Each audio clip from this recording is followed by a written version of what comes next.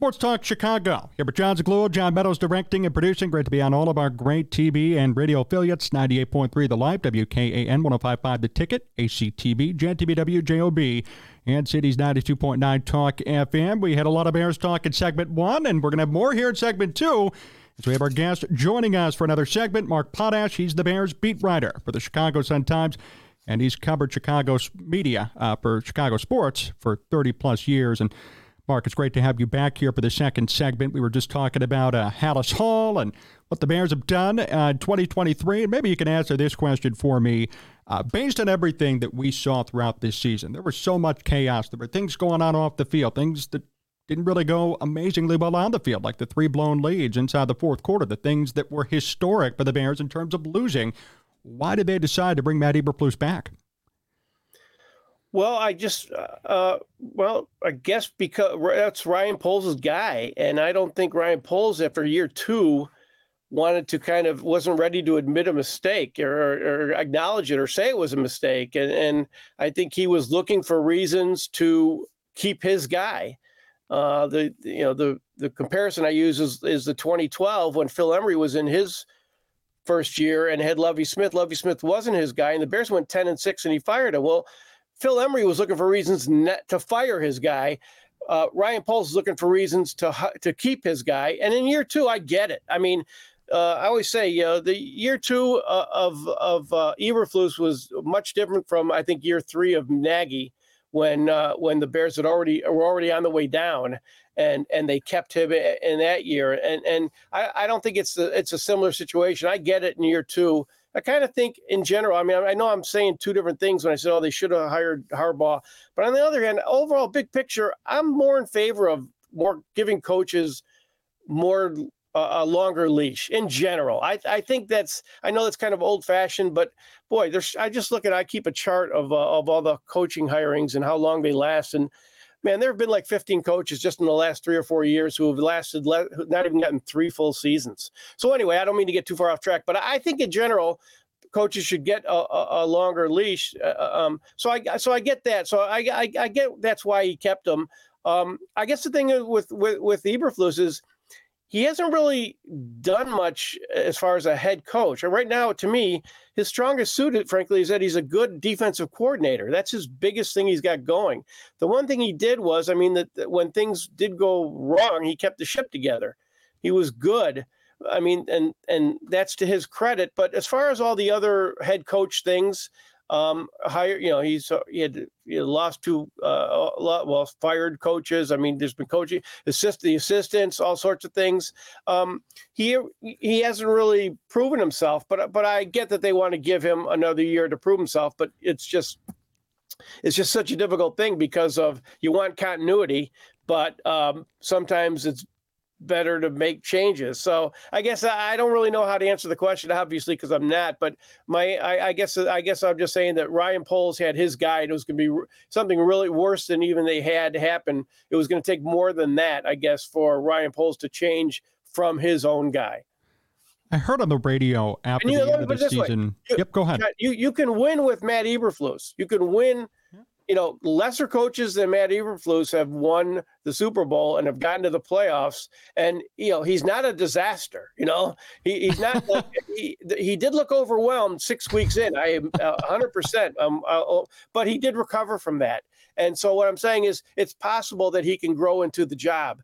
Yes. Would you want the next Kyle Shanahan or Sean McVay or whatever? Yeah, of course you would. But the Bears don't have a history of having the intuition to know who that guy is. So I don't blame them for staying with Matt Eberflus and at least trying to create. They have a chance. The arrow's pointing up. That's the difference. The arrow's not pointing down. The arrow's pointing up. That's the reason why they kept Matt Eberflus, because they have a chance to make a good coach out of him, whether or not he makes them a better team. It's happened. It's part of the NFL. I mean, I think that is a good way to put it in order for, people to understand why they would keep him around. I heard, and I was going to mention this earlier, on the radio after the season, I know you brought this up briefly too, I heard people saying that through all the turmoil at HASN Hall, which, as you mentioned in the first segment, was kind of brought upon Eberflus by his own doing, right. It allowed him to keep everybody together It allowed him to grow into the role more, and it actually effectively helped his case to stay. What do you think about that rationale, or part of that rationale, in terms of retaining Eberflus? Well, I kind of wish there was more supporting evidence to keep him, just more wins and just, better overall play and winning, not collapsing in some of these situations. I wish there was, but I get that. Boy, it's funny, after, what was it? It was right when they got Sweat, just before that, when they fired David Walker, the running backs coach. And at that point, that was the second coach who had a human resources issue. And he just looked, and part of it also is image, and he does not project well media wise. He's not good at that in a lot of on many levels, and he was really lost. He did not have good response. He did not handle those well, and he's going to have to learn how to do that better, because there will be rough waters again. I think I guess that's reason enough. I mean, it could have gotten worse, and it got better. So that's, again, when you're in your second year and it's your guy, that's going to be a bigger reason to kind of stay the course. Mark Potash, still with us here on Sports Talk Chicago. Mark, wanted to shift gears a bit. I know this is a passion topic for you and I, the Baseball Hall of Fame. The recent results came out. 3 guys got in. One guy, my guy, came 3 votes short, and Billy Wagner. What was your take of the results that came through? Well, except for one guy, I guess, I feel like it was just another acknowledgement that this is really becoming the Hall of Very Good.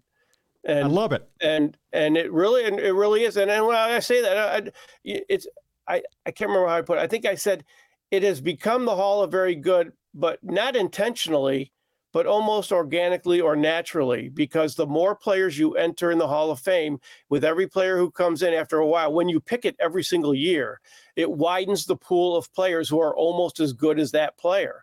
And so naturally, there's going to be a dilution of, the very first one was 5 absolute Hall of Famers, Ty Cobb and Babe Ruth and Christy Mathewson in that group. And those were guys, all-time greats. Now we've got, instead of all-time greats, now we're getting guys who are the best of their era. And I think I've always said this. We've talked about it before, that the Hall of Fame should be much more exclusive than it is, and it should be.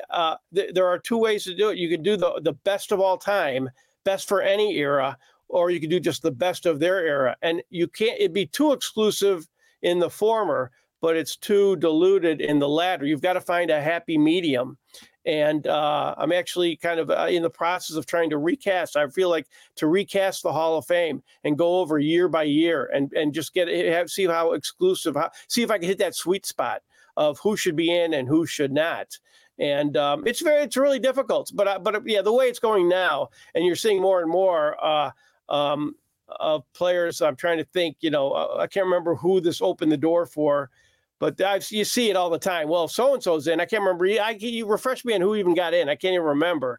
But for this year, it was Helton got in, Adrian Beltre, which I would agree with Adrian Beltre. Beltre's your Hall of Famer. Beltre's your one. Yeah. But the others were and guys who, maybe it was Helton. Somebody if he got in, what about, I can't remember who it was. But anyway, you're always going to have that. There's always, so anyway, it's a natural thing with the Hall of Fame, and that's my argument. I don't mean to be antagonistic about it, but I think it is natural. I guess my point, I think the Hall of Fame should be more exclusive than it is. I mean, and that includes leaving out guys that I really like Harold Baines and Ron Santo and whatever. So so anyway, that's it. I think the question was, what do I think about the Hall of Fame voting this year? That's what I feel. I think it's becoming another step towards it becoming more and more like the Hall of Very Good. I'm just waiting for the day that they somehow justified Chase Utley getting in based on WAR, Mark. When that day happens, I'm going to lose it. Well, there's going to be we're getting to the point where there's going to be a lot of those, because they compare favorably to some of the guys, to more and more every year, more and more of the guys who are getting in. And I guess it's not maybe as big a deal because those are all really good players, but I just feel like I feel like we're getting more players who, this is my own my own way of thinking, and I don't know if a lot of people agree with me. To me, a Hall of Famer is a guy who I knew was a Hall of Famer when I was watching him play, not over accumulating numbers over a period of years. Now, maybe people don't see it that way, but when I saw Mike Schmidt play or Willie Mays, I saw Willie Mays and Hank Aaron. Every year I saw them, I knew they were how many Hall of Fame seasons do you have? That kind. I guess maybe that's probably the criteria. So anyway, I just think it should be more for guys who have Hall of Fame seasons. And I think we're getting away from that. And like I said, not intentionally, but just kind of the way, just the natural course of picking Hall of Fames. Well, I remember when I was a bit younger, watching guys like Todd Helton, Joe Mauer. Adrian Beltre is a different story, but especially Helton and Mauer, you'd watch programs, you'd watch them play. Nobody really would come out and say, hey, I think that guy's going to be a Hall of Famer in 15 years when he retires. But now all of a sudden, it seems like the balances have turned, that the scales have shifted. And 10, 15 years ago, these guys weren't even coming up in Hall of Fame discussions. Now today, they're in the damn Hall of Fame. It's really stunning, the reversal of maybe the storyline or the perception around them over time. I think so. Yeah, I think that's just kind of the natural course, the way it goes. Like, I think you're going to see guys who were once thought of as Hall of Famers who tailed off but had Hall of Fame starts of their careers, like Don Mattingly and Dale Murphy. Dale Murphy's going to get in now. And there was no chance like 10 years ago, but now with everybody else getting in, his numbers are looking better and better. The start to his career, and you can say, well, if he just would have stopped when he was 30, he would have been a Hall of Famer. I think guys like that, and I don't have a problem with that. I favor guys who had at least a Hall of Fame. Like, the ultimate example is Sandy Koufax. Now he's way off the charts. Great in that, but guys like that, I prefer those guys who had Hall of Fame starts to their career or a good Hall of Fame, chunk of their career. Like Dale Murphy was a 2-time MVP, and Don Mattingly also had a great start. And I like those guys better than the guys who played like 15 years and hit 280, and maybe were top 5 in MVP once. That's just my own opinion. I'm not going to argue. If you don't feel that way, that's fine. It's good debate. I agree with you. I think it's becoming way too big, and too many people are getting in for just no reason. I mean, the next person who's probably going to get in is Andrew Jones. He didn't even have 2,000 hits, and as you probably remember, his career spiraled out of control once he signed with Los Angeles. That was a big 3-year, I think it was a $71 million deal. He had $158, and they cut him. And the rest of his career, he was a pinch hitter, on the White Sox, Yankees, other places. Never really got his footing again. Somebody like him, though, is probably going to get in. But that's another guy. Years. That's another guy who had a good start and was on a Hall of Fame trek at one point in his career. And he wouldn't be in my ultimate Hall of Fame if I was like when I recast it, and and it's just the guys like Ty Cobb and Mike Schmidt and what have you. But given the current environment, I can definitely see that happening. When you watch baseball today, is there anybody who sticks out to you as being a legit Hall of Famer, somebody being in that elite category that you think is going to get in eventually? Well, let's see. Who would be the lock guys? I mean, Mike Trout, and even he's having the tail off part of his career. Yes. Can't stay healthy, but obviously his numbers, he was just so dominant, and kind of the Stan Musial thing where, boy, if he had played New York, he'd be in the Hall of Fame already. They put him in early. It's like, Stan Musial is a guy who I was on the West Coast for that era, and has the same underrated Hall of Famer type of thing. Trout's like that. I mean, that's one guy for sure. Let's see what happens with Ohtani, huh? That'll be interesting because now he's hurt, and will he pitch? Will he pitch again? And what happens? But he's had a great start. So I mean, just for doing the Babe Ruth thing. I mean, that's it's fame. It's a Hall of Fame. He certainly qualifies there already. If he can sustain it, he's certainly there. But I'll be honest, I'm not in baseball mode. I haven't really looked at all the names. But those are obviously two that come to mind, off the top of my head. I'm sure you can come up with some others. I'm sure there's other guys, but yeah, I mean, off the top of my head too. I don't know how you feel about this, but Verlander and Scherzer, I'd say, from a pitching perspective, are probably the better pitchers. They have 3,000 strikeouts. Season and stuff. Sure, yeah. But, they're all going to get it, especially with the way it is now. What you got to look at is how many guys who maybe you don't think of as Hall of Famers. who are going to end up with numbers, or Nolan Arenado. He'll be in there, right? I mean, look at with his defense and offense and Right. all the big numbers he put up in Colorado. That's the other thing is when you look at some of those, Helton, another guy who got in with some of those inflated numbers. Now, I think Helton, he had he even had like an over 800 OPS on the road. So he's legit in my opinion. It's not like the guy who's the guy who won the batting title. I can't remember his name from Colorado. But anyway, hit like 400 at home and 200 on the road. I think it was Charlie Blackmon, right? There you go. That's what it is. Yeah, there you go. Look at his home road splits. Anyway, so you'll see. Arenado's going to be. He's in. He's legit. Not I don't think all time great, but the best for his era by that standard. Absolutely, he's in. So that's another one. There's a lot. That's why we're talking about this, is because there's really more guys than we know who are going to be in consideration. But again, the whole issue is just how bloated is the Hall of Fame. And I'd say very. And it's a tough argument to make because you're denigrating people who really had great careers. But it's a Hall of Fame for a reason, and how much exclusivity should there be? I think there should be more than there is. Well, I love the argument, and that's going to be the line of the night for me. Who do you not think's in the Hall of Fame, or who do you not think should be in there but will get in eventually, right? Like we're sitting here watching baseball today, looking around and thinking, oh, yeah, who cares about that guy? Kind of a blip on the radar. 10, 15 years later, they're going to be in the Hall of Fame. We're going to be wondering what the hell happened. So. Well, the other thing, John, is that the game's changing. That's true. And so that's really difficult. And I'm older, so I really don't even have a really good grasp. I'll admit that 100%. I really don't have a good grasp of what it means to be 12 and 13 and win the Cy Young Award and stuff like that. And even offensive numbers and stuff. And a lot of things are skewed. There's another thing I kind of go by, looking back at like some of the steroid numbers and stuff is like not just having like 40 homers, but how many times were you in the top 5 in the league? That's one of the things about like talk about analytics. Well, one big key is analytics, like OPS plus, ERA plus. That's a measurement against the rest of the league. I think that's probably the biggest thing is how many years were you in the league leaders? That's why Ron Santo, I think, is a better Hall of Fame candidate than people give him credit for. You look how many times he was in the top 10. He played an era where there weren't a lot of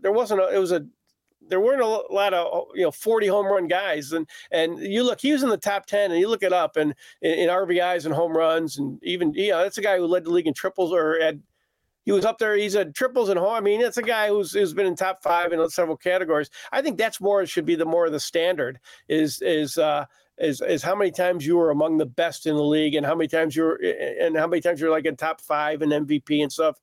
And I don't know, maybe they do use that as a measurement more than I think. But I would lean more towards that than a lot of raw numbers or anything that's really accumulated. And Mark, before we finish up today, last question, I'm going to go back to the Bears here, and I'm putting you on the spot, so forgive me if it's a little bit too personal of a question. But what do you think the toughest question was that you asked at a Bears press conference this year? The toughest one? Yes. Boy, that's hard to say. Probably just the most recent one was asking Ryan Poles if he talked to Jim Harbaugh when Matt Eberflus is sitting right next to him. I got to deal with Matt all next year, and he'll know I'm the guy who thought he should have been canned. Or thought they could have done better. So Matt's a good guy, so I don't think he's going to hold it against me, at least not outwardly. But that was kind of the most awkward thing. That's, I guess that's part of the job. So I have to go look at, there were several things, obviously, with the way the Alan Williams thing was handled. I think there were some questions about that, even at the press conference, that were probably difficult or awkward or stuff like that. But anything that addresses the elephant in the room, is always tough to do. And, the Bears are a lot of elephants in the room. They need a bigger room, So, that's just a part of the job. And I admit I don't handle those as well as probably I should sometimes. So I know it looks awkward and very cringeworthy, I guess people would say. But unfortunately, that's the only way I know how to do the job. I don't think they're cringeworthy. I think they're great. Personally, that's why I love having you on, because you're You're telling the truth, man. You're coming on here and you're talking about a lot of different things, and I always value and appreciate your opinion, and always value and appreciate having you on the show. Mark, thank you so much. Always appreciate it. I appreciate you having me on. We're going to be right back. We got more Bears talk coming up. Stay with us here on Sports Talk Chicago.